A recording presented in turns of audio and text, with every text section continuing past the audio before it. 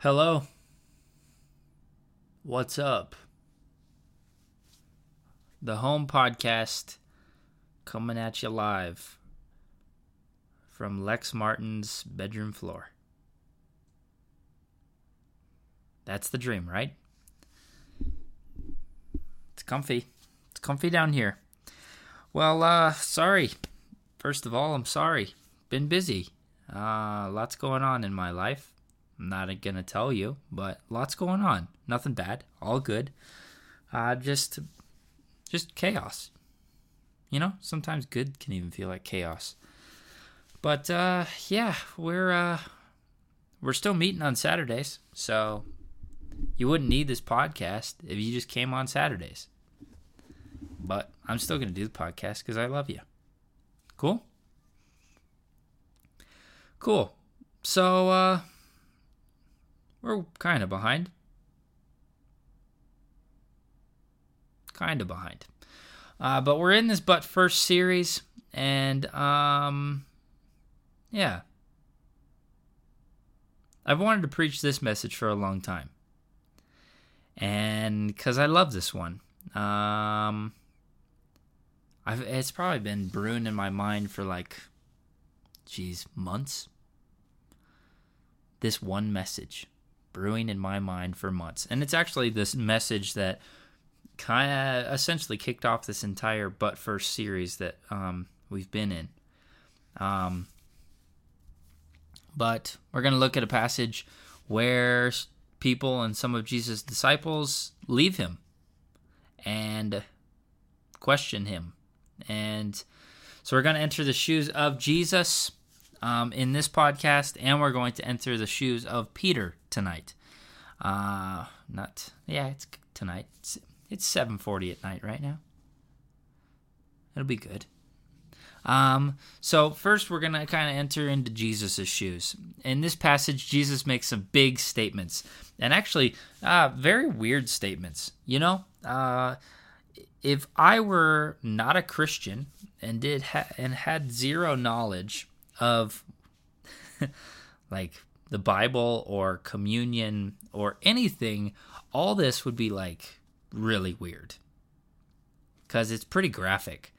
And I hope in this message I will make it crystal clear to you, because there's actually a lot of beauty in this graphic weird material.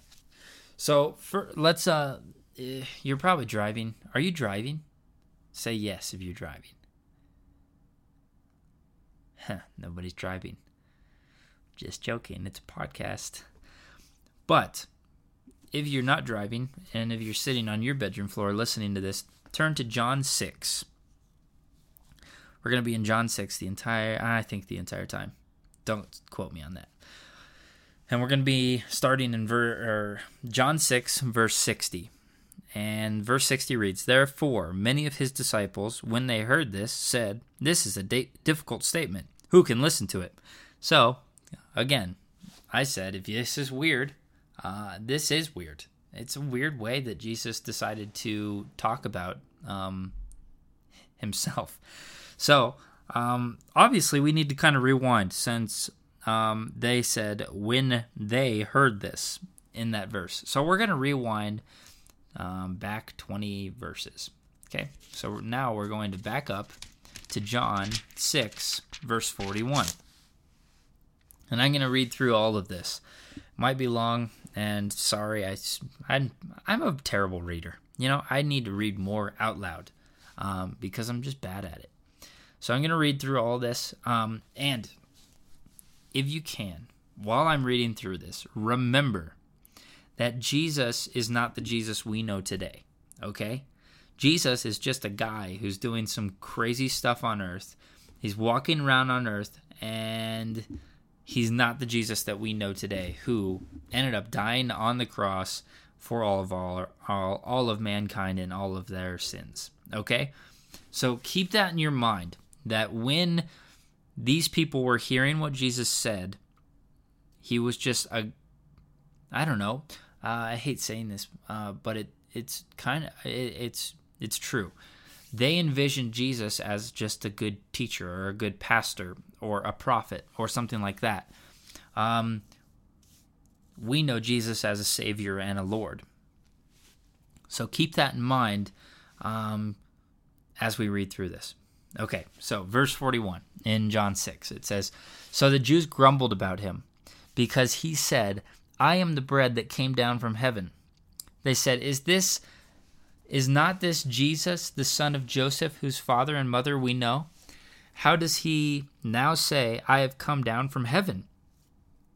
Jesus answered them, 'Do not grumble among yourselves. No one can come to me unless the Father who sent me draws him, and I will raise him up on the last day. It is written in the prophets, and they will all be taught by God. Everyone who has heard and learned from the Father comes to me. Not that anyone has seen the Father, except he who is from God. He has seen the Father. Truly, truly, I say to you, whoever believes has eternal life. I am the bread of life.'" Again, he repeats himself. "I am the bread of life. Your fathers ate the manna, which is bread, in the wilderness, and they died. This is the bread that comes down from heaven, so that one may eat of it and not die. I am the living bread that came down from heaven." Again, he repeats himself again. "If anyone eats of this bread, he will live forever. And the bread that I will give for the life of the world is my flesh." Okay, let's pause for a second. Obviously, Jesus wants us to get the theme of that first chunk of verses of "I am the bread of life." Jesus is the bread of life. And then he ends with this weird statement that says, "And the bread that I will give for the life of the world is my flesh." So, Jesus is the bread of life, and the bread is actually flesh. Okay, let's keep reading. Verse 51. "The Jews then disputed among themselves, saying, 'How can this man give us his flesh to eat?'" Yeah, weird. "So Jesus said to them, 'Truly, truly, I say to you, unless you eat the flesh of the Son of Man and drink his blood, you have no life. Whoever feeds on my flesh and drinks my blood has eternal life, and I will raise him up on the last day.'" Verse 55, "For the flesh is the true food." What? "And my blood is true drink."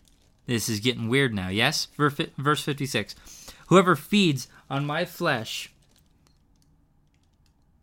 and drinks my blood abides in me, and I in him. As the living Father sent me, and I live because of the Father. So whoever feeds on me, he also will live because of me.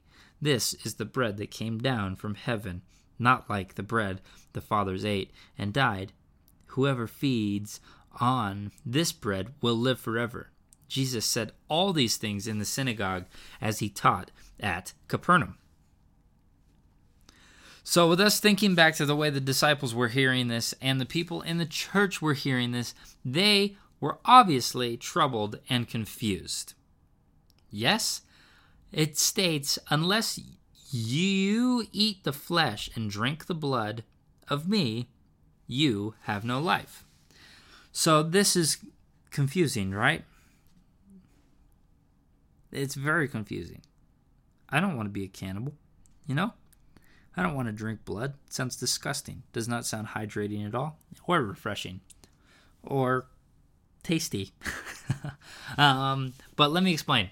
Obviously, Jesus is not saying turn into cannibals. Okay? But before we get too far into that, let's focus on one thing. The Jewish leaders grumbled because they saw Jesus as a carpenter and couldn't accept his claims of divinity. Divinity meaning him from heaven, him Son of God, him God. So they grumbled because he didn't have the status that you were supposed to have. You see, the Jewish people never accepted Jesus because they were waiting for a high political figure to save them. That's what they thought their Messiah was going to be, was a political figure, somebody of power, somebody of might, not a carpenter, not a not a baby in a manger, kind of king. He was supposed to be a big deal. But Jesus came as not a big deal. And then he is a big deal. Got it? Some people say that there is no way God sent a son to earth. Right? We've all heard that from some of our friends or family. But what most are actually struggling with is the concept of surrender and obedience that we will be talking about in this. Okay? Jesus demands our buy-in. Jesus demands our commitment to his plans and to his will. When we make the statement of Jesus, I accept you as Lord and Savior, that's only brought about by the urging of the Holy Spirit. Okay?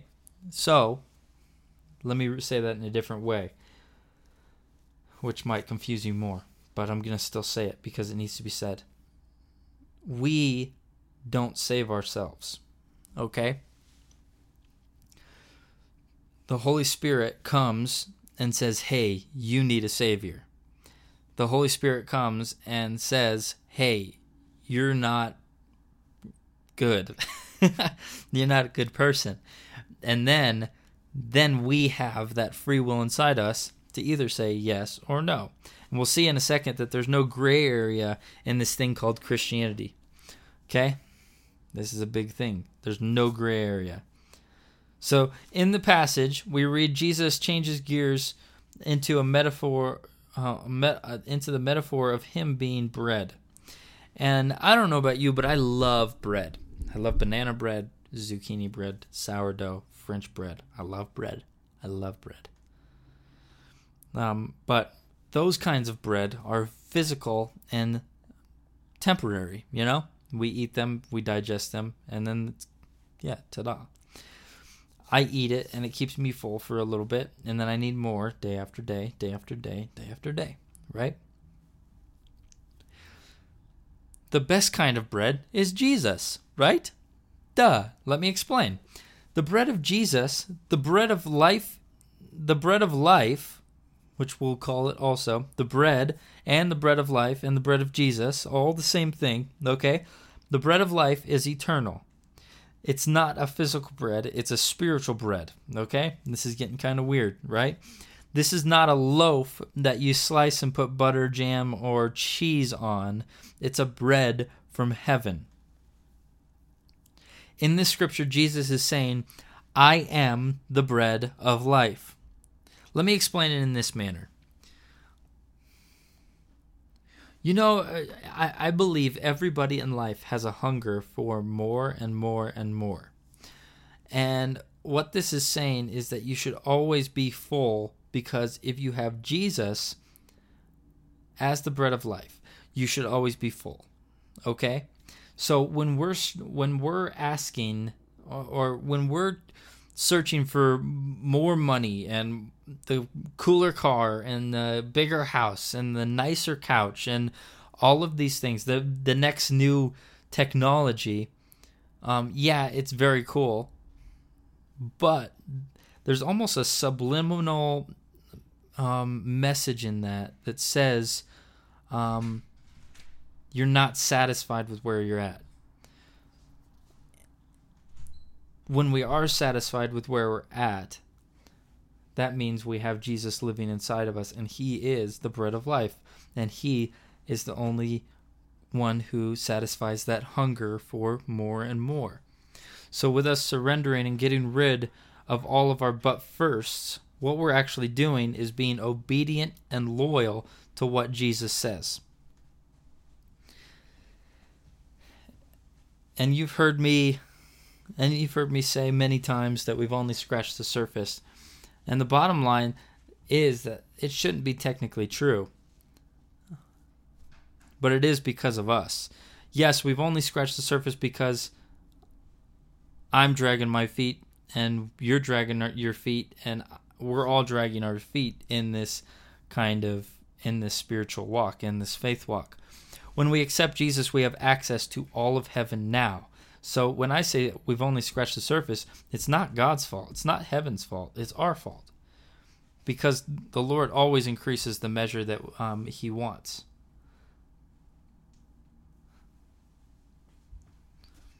So, when we accept Jesus, we have access to all of heaven now. When we say we want more and more and more of Jesus, it's because of us. When we accept the bread of life, that means we have everything we could possibly need. And I'll say that again. When we accept the bread of life, that means we have everything we could possibly need. So I guess our first prayer that you can kind of take away of this is, Lord, would you just increase my obedience and loyalty in this podcast? The bread we are talking about is the bread of life because it satisfies completely and it leads to eternal life. And I know this is a lot to take in, so I say this every week. If you have any questions, just email us, write us, find us on social media. But we're going to keep going. So the first big question is, how can Jesus give us his flesh to eat? To eat living bread means to accept Jesus in our lives and become united with him. If this meant actually, hey, take a slice off of Jesus and eat it, we would be screwed, frankly. You know? There's not enough of Jesus' body to go around, if you will. You know? So what this actually means is eat the living bread, which means accepting Jesus into our lives and becoming united with him. I broke this down into 2 ways to become united with Jesus. I've got a runny nose, sorry. I broke this down into 2 ways to become united with Jesus. First way is by believing in his death and resurrection, right? It's true. It actually happened. It's history. It's amazing, and I'm glad it happened. He died, rose again, and is now sitting in heaven because he's freaking sweet. Okay? Second way to become united with Jesus, and obviously there's more, but I'm just giving you 2. The second one is by devoting ourselves to his teaching, which means devoting ourselves to his word. And I'll kind of piggyback onto that and trusting in Holy Spirit for power and partnership. You see, we can't do anything alone. You know, I love to pray for myself to be a puppet for God to operate, you know, because he's the guy pulling the strings behind the curtain, right? I'm supposed to be the willing guy here on earth to do his work. And believe me, God would be much more efficient if he did not use me and he just did it on himself, right? So I hope you understand what the bread means. It means eating of him and accepting him because it's an acknowledgement of it's saying that, Lord Jesus, you are the only one who satisfies me. That's what bread means. That's what it means to eat of the living bread or the eternal bread. Okay? Now drink his blood. Huh? Right? Very confusing. Again, just like it wasn't literal to eat his flesh, it's actually not literal to drink his blood. But let me kind of, play on that thought of actually drinking blood. Okay? And I'll do it this way. What happens when we drink something? And think of we're drinking V8 or Gatorade, okay? Gatorade, you absorb electrolytes and it replenishes something in you so you have more energy. That's why LeBron James drinks it and he sweats orange, right? That's why people drink Gatorade. Or V8 to get your fix of vegetables and you get nourishment, right? So what happens when we drink something? It becomes part of us. Its nutrients get absorbed into our blood. Okay? That same kind of metaphor and comparison, envision actually drinking Jesus's blood, okay? You get it in a glass cup and you drink it. It would slowly be absorbed into your blood, and it would run in your veins. So when Jesus says, drink my blood, it means we have to become him, and he becomes us. This is later on used as the Lord's Supper and communion. So when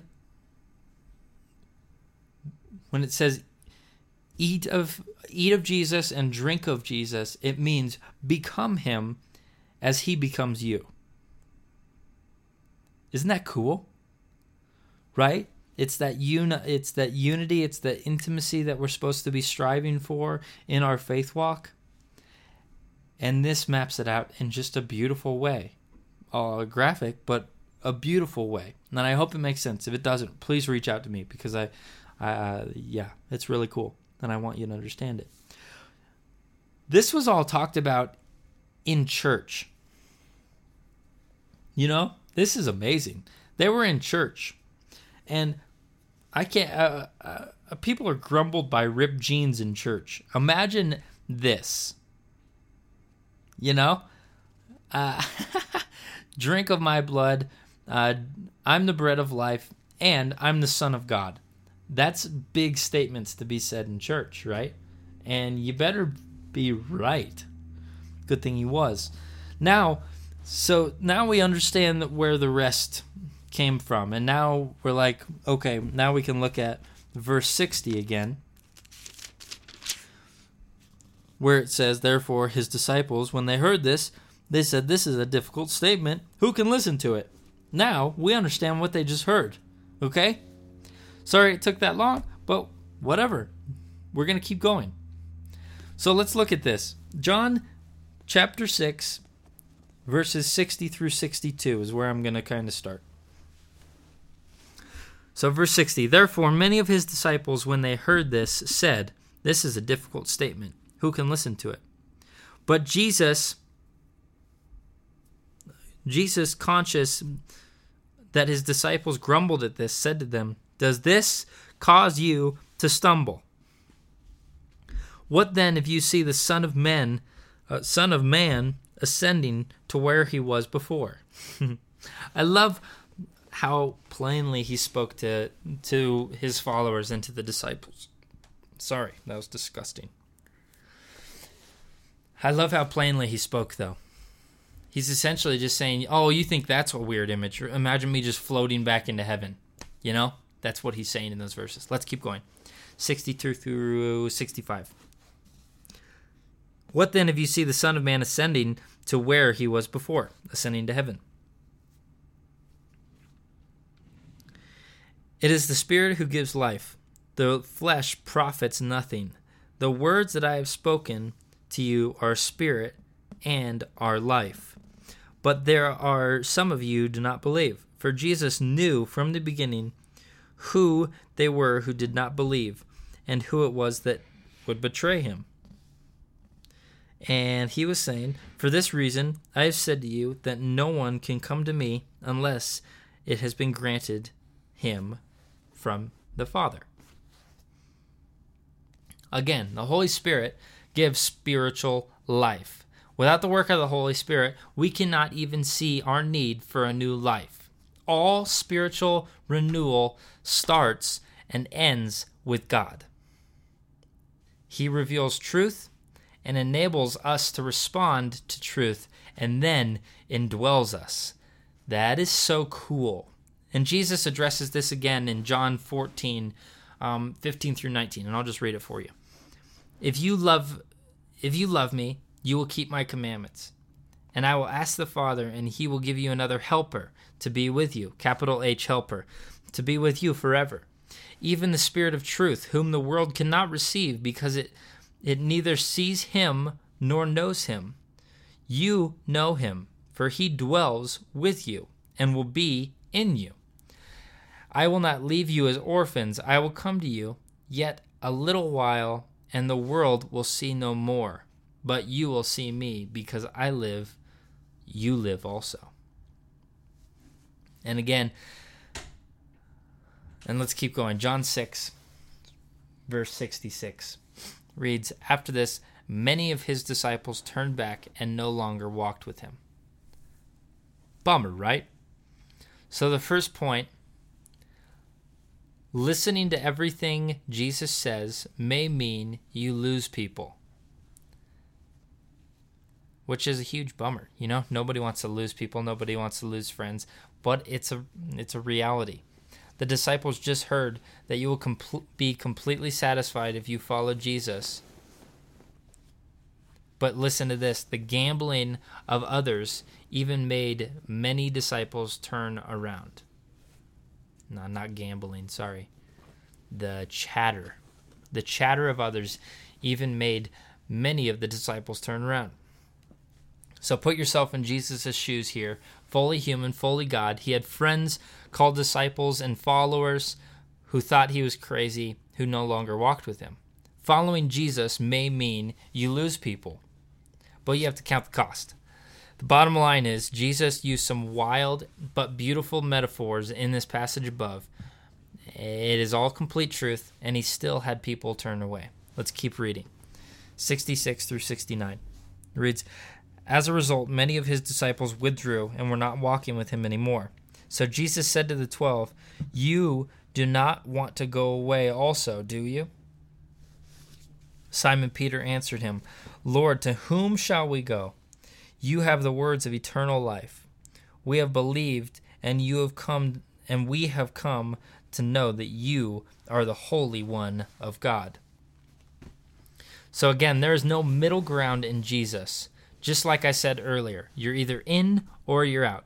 Jesus was speaking complete, without error, truth, which ended up dividing people into two groups.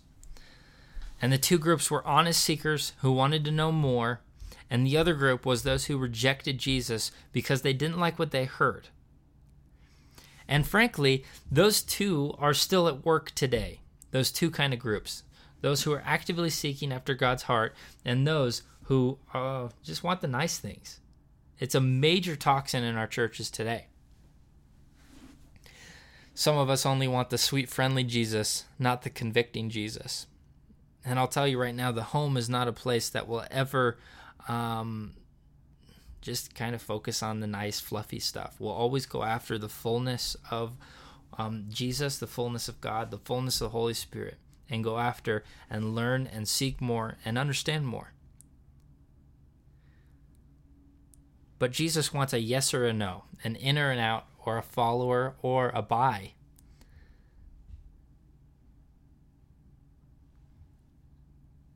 It's kind of scary, right? Jesus says to the 12 disciples, his bros, Jesus and the boys, he says to them, "Do you guys want to go as well?"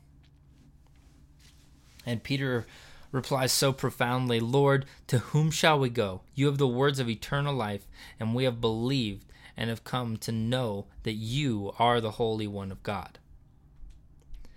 And what's amazing is, set the scene here, you know? As he's seen people run for the hills and deny Jesus and abandon Jesus, he makes this statement. You know, people who have walked, probably he's gained friendships with, and I don't know, I almost see Peter on one side, Jesus in the middle, and all the other people leaving. And Peter still says this as he's seen all those people walk away. What's amazing about the statement is he's essentially saying, even if I were to go, I have nothing to go back to. I have tasted and seen that the Lord is good, and I have left everything else for you, Jesus. How powerful. He's saying there is no other way to eternal life. He understands the dedication and surrender that Jesus deserves, and he gave everything up for Jesus. No but first involved, completely brought in and excited. Even if I were to go, I have nothing to go back to because I have left everything that I've ever had. Super cool, right? So, a little recap, a little summary. Jesus calls himself the bread of life and tells us to drink of his blood because he's the only one that will satisfy us in our life. And on top of that,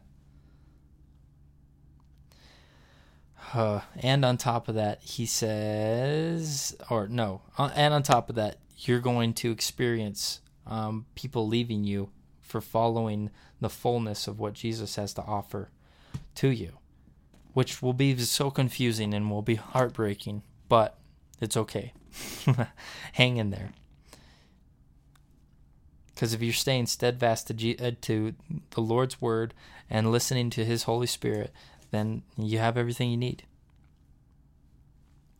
And I guarantee those people who walk away will come back to you because they see how transformed you are and how changed you are and how peaceful and, content you are in your life, but always striving more for your relationship with Jesus. I hope that all makes sense. If it doesn't make sense, write us on our social media and I'll clear it up for you. Or I'll buy you coffee. I love coffee. Cool. Well, that's it. Thanks for tuning in. Have a good week. Peace.